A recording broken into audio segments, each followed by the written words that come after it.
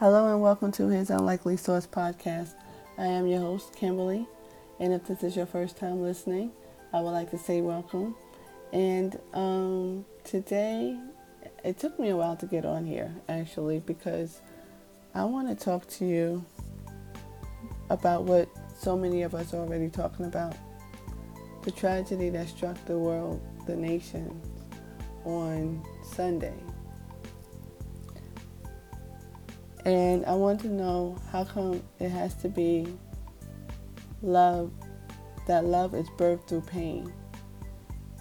It's almost as if tragedy needs to strike to disrupt our flow of just passing each other by on the streets without saying hello, our flow of just assuming your brother, your sister, your aunt, your uncles, your mother, your father, or even your children is going to be there when you come home or when you wake up in the morning. It disrupts our flow. It makes us pay more attention to those that we love and those that we need to cherish.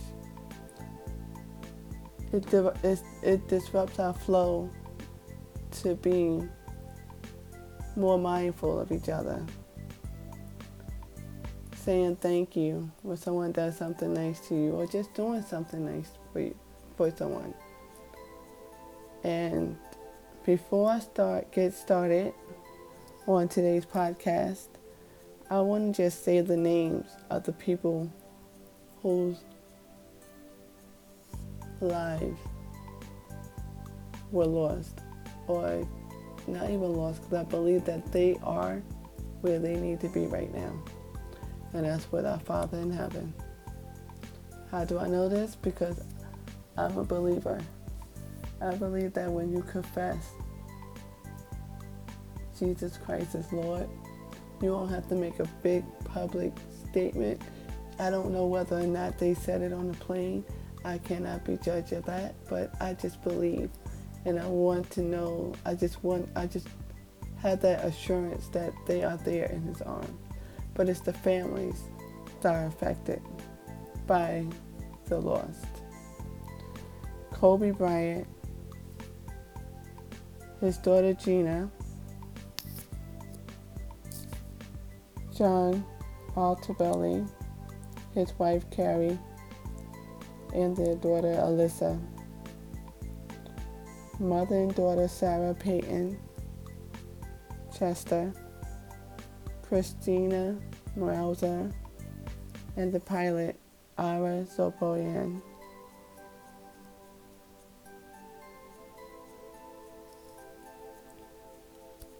God, keep the family and comfort them.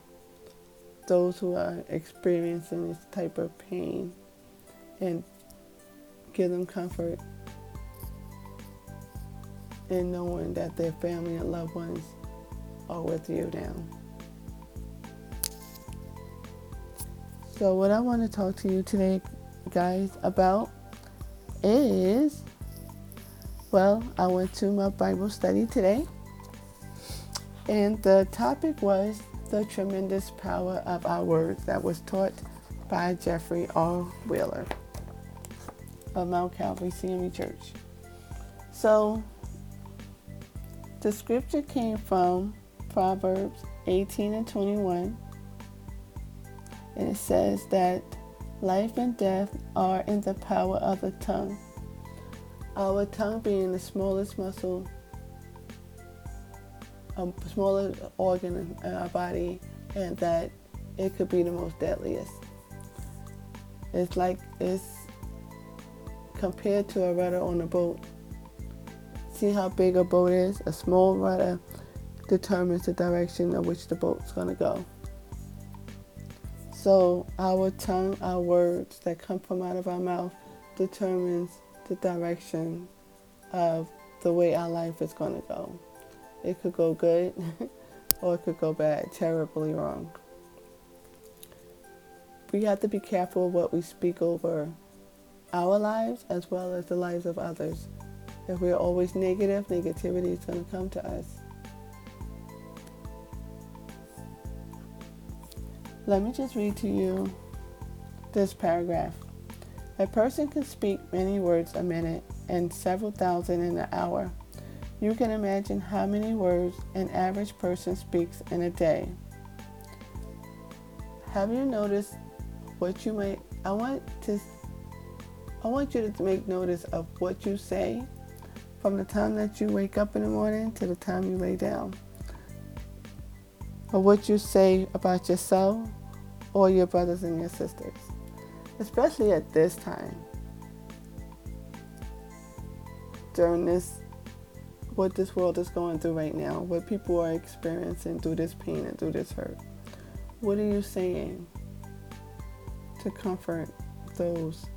Okay, I know it was Kobe Bryant, but everybody's closer to him, or they may feel a connection to him. Yes, there were other people lives that was lost on the plane, but just for the fact that people are uniting in love, we should keep that same momentum, that same energy throughout 2020. From now on, we should just start speaking positive affirmations, saying positive things to each other. Which I know it could be hard. No, it's not going to be easy, especially when someone who's difficult to love. But think about it when it comes to God. We could be pretty difficult to love, okay? All these instructions of how we should act and treat one another, we don't seem to get it. Not until tragedy strikes. Not until a tornado that doesn't normally happen in a state or a community or a town rips through. Not unless a tsunami comes through. Not unless an earthquake comes through. How about that we just start loving each other without having tragedy push us together?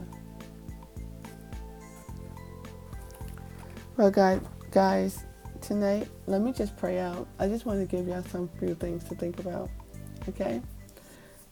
Dear Father God, thank you for this moment. Thank you for this opportunity, God. Thank you for this platform, Lord. Dear God, thank you for all those that are listening, God. Dear God, I ask that you continue to cover each person that downloads this podcast, that sits here and listens to it. Dear Father God, touch their families, God. Dear God, I ask that you encamp angels all around them. Dear Father God, I ask that you continue to look on them as they come and go out of their households, or when they go to work, or when they go to school, or when they just go to the store, God. Let us be more mindful to be nice and kind to each other, God. Dear God, give us the strength to continue to push on and continue to live our life even with this tragedy that we're facing. God, we hear you. We hear you, we see you, we love you. Dear God, I pray that we will be much better for you, God. And by that is by treating our loved ones the way that we ought to. In Jesus' name, amen. Thank you guys for listening.